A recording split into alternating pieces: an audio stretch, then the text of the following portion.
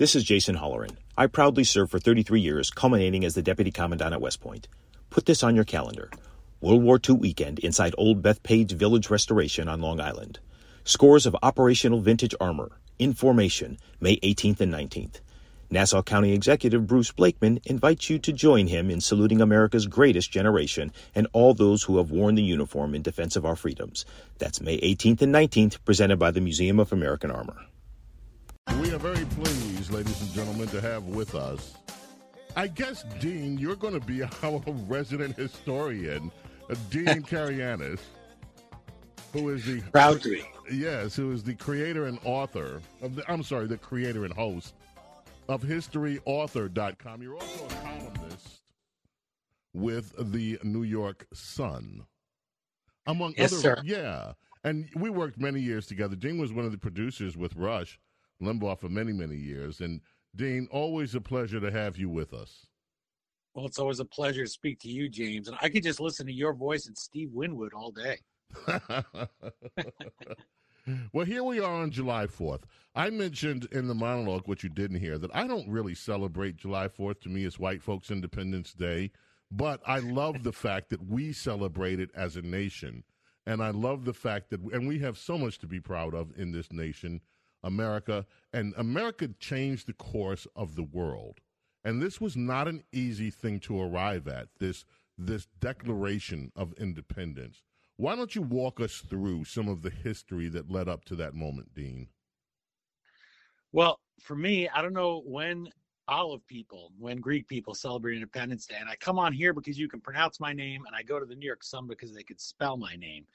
But for me, you're right. We leave all of that behind. We ignore what comes before the hyphen, and as much as we can, and we try to just focus on the American part. And hopefully we look at it and we say, these were flawed people just like us. They get together and they do something that had really never been done before, certainly not by a group like this. And I know that there was Athenian democracy before, and if people want to check out the Greek prime minister's speech before the U.S. Congress last May, celebrating the 200th anniversary of the rebirth of the Greek nation, throwing off the Ottoman Empire, that's really an inspiring place to start, because our founders started there when they did this declaration. And what's amazing is there were men of means. They were men who had economic security that was really unknown in the 18th century. And yet they risked it all. When you hear that line or read that line about our lives, our fortunes, our sacred honor meant a lot, but hey, money means a lot always in any era.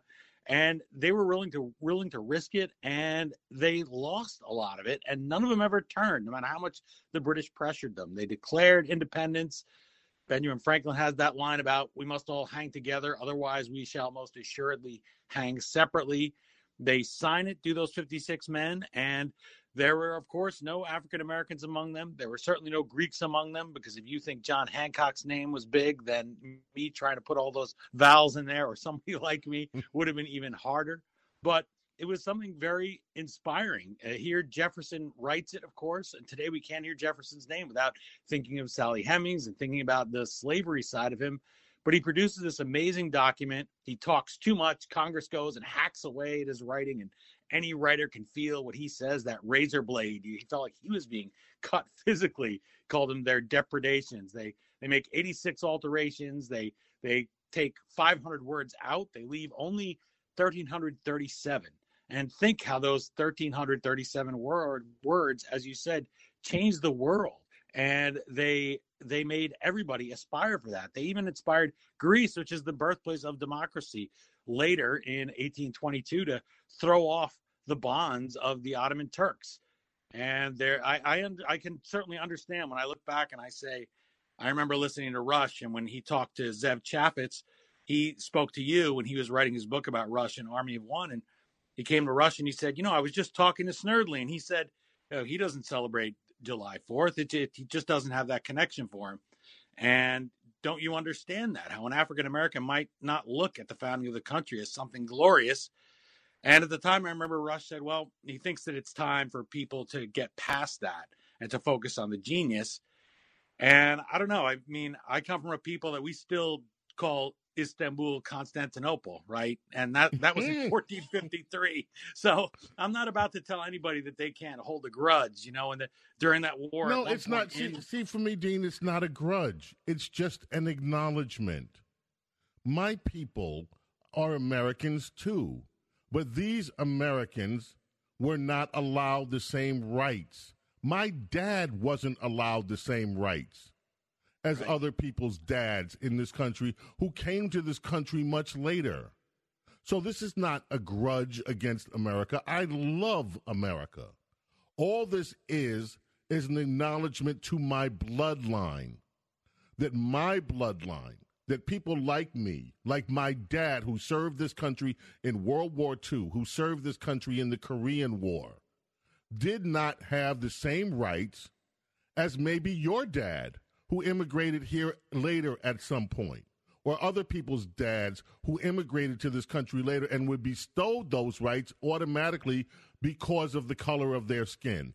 It is not a grudge. It's just an acknowledgement. And I do celebrate America. And it's not something that I should get over or will ever get over. It's just an acknowledgement of history. Yeah, well, as I said, it wouldn't be my place too. Maybe I'm just projecting because the Greeks, I would say it's after a certain point, like that's a bit of a grudge. And you have April 1822, people being sold into slavery. And for me, one of my most inspiring pictures is looking at the Archbishop of the Greek Orthodox Church marching with Dr. King. And he says exactly what you're saying. He says, I marched because I came from a country that I wasn't even a second-class citizen. I was third class. Wow. And I can see looking at it and saying, well, there's something that you have to respect and remember. And so I guess grudge, as you're saying, isn't the right word. And this is making me smile, but also nod my head, because these are the conversations we used to have in the office around the EIB network. And I miss those very much. And I always treasured them because it reminds you to step out. And that's what independence should be about. It's about declaring your independence, but also uniting all of those different people and laying the groundwork to eventually be able to overcome differences, to eventually be able to abolish the slave trade first, and then slavery eventually, of course, in the great conflagration of the Civil War.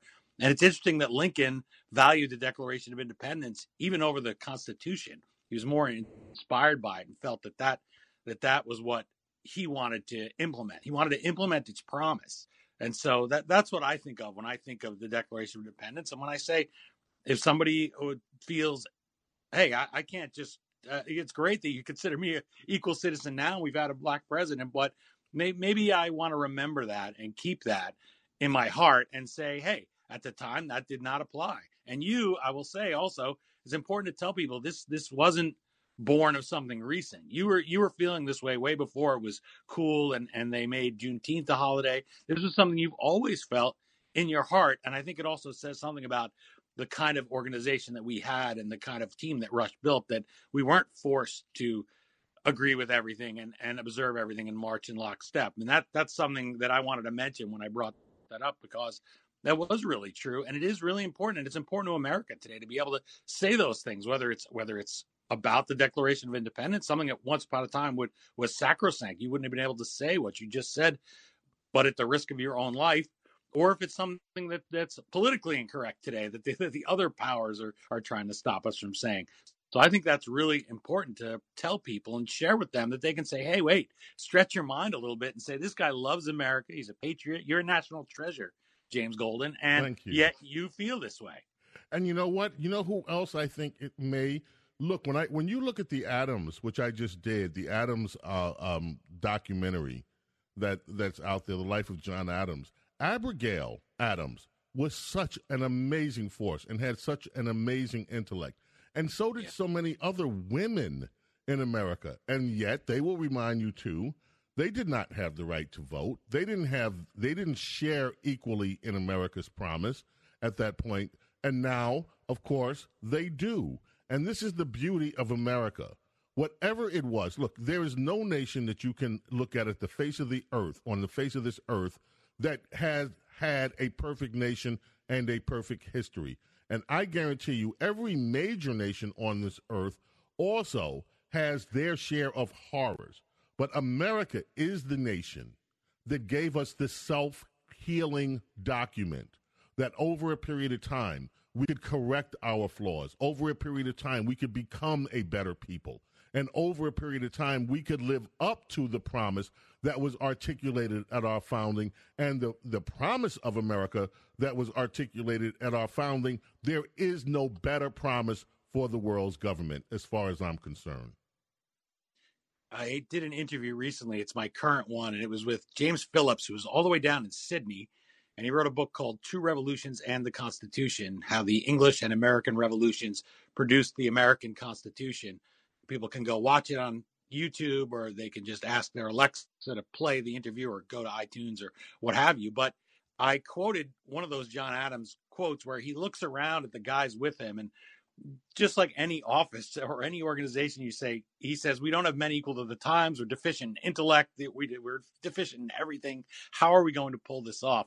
And yet they do. And they give us those tools. They diffuse power, and they make it possible that people can affect change. And what do they say? To create a more perfect union. They don't say it's perfect at the outset. They don't come in like the communists and just kill all the old people, the old guard, and slaughter the Romanovs and say, oh, hey, it's perfect now. We have utopia, and just do what I say. They lay the groundwork for future posterity, as they called it, for all of us to take the tools that they gave us and try to create a more perfect union.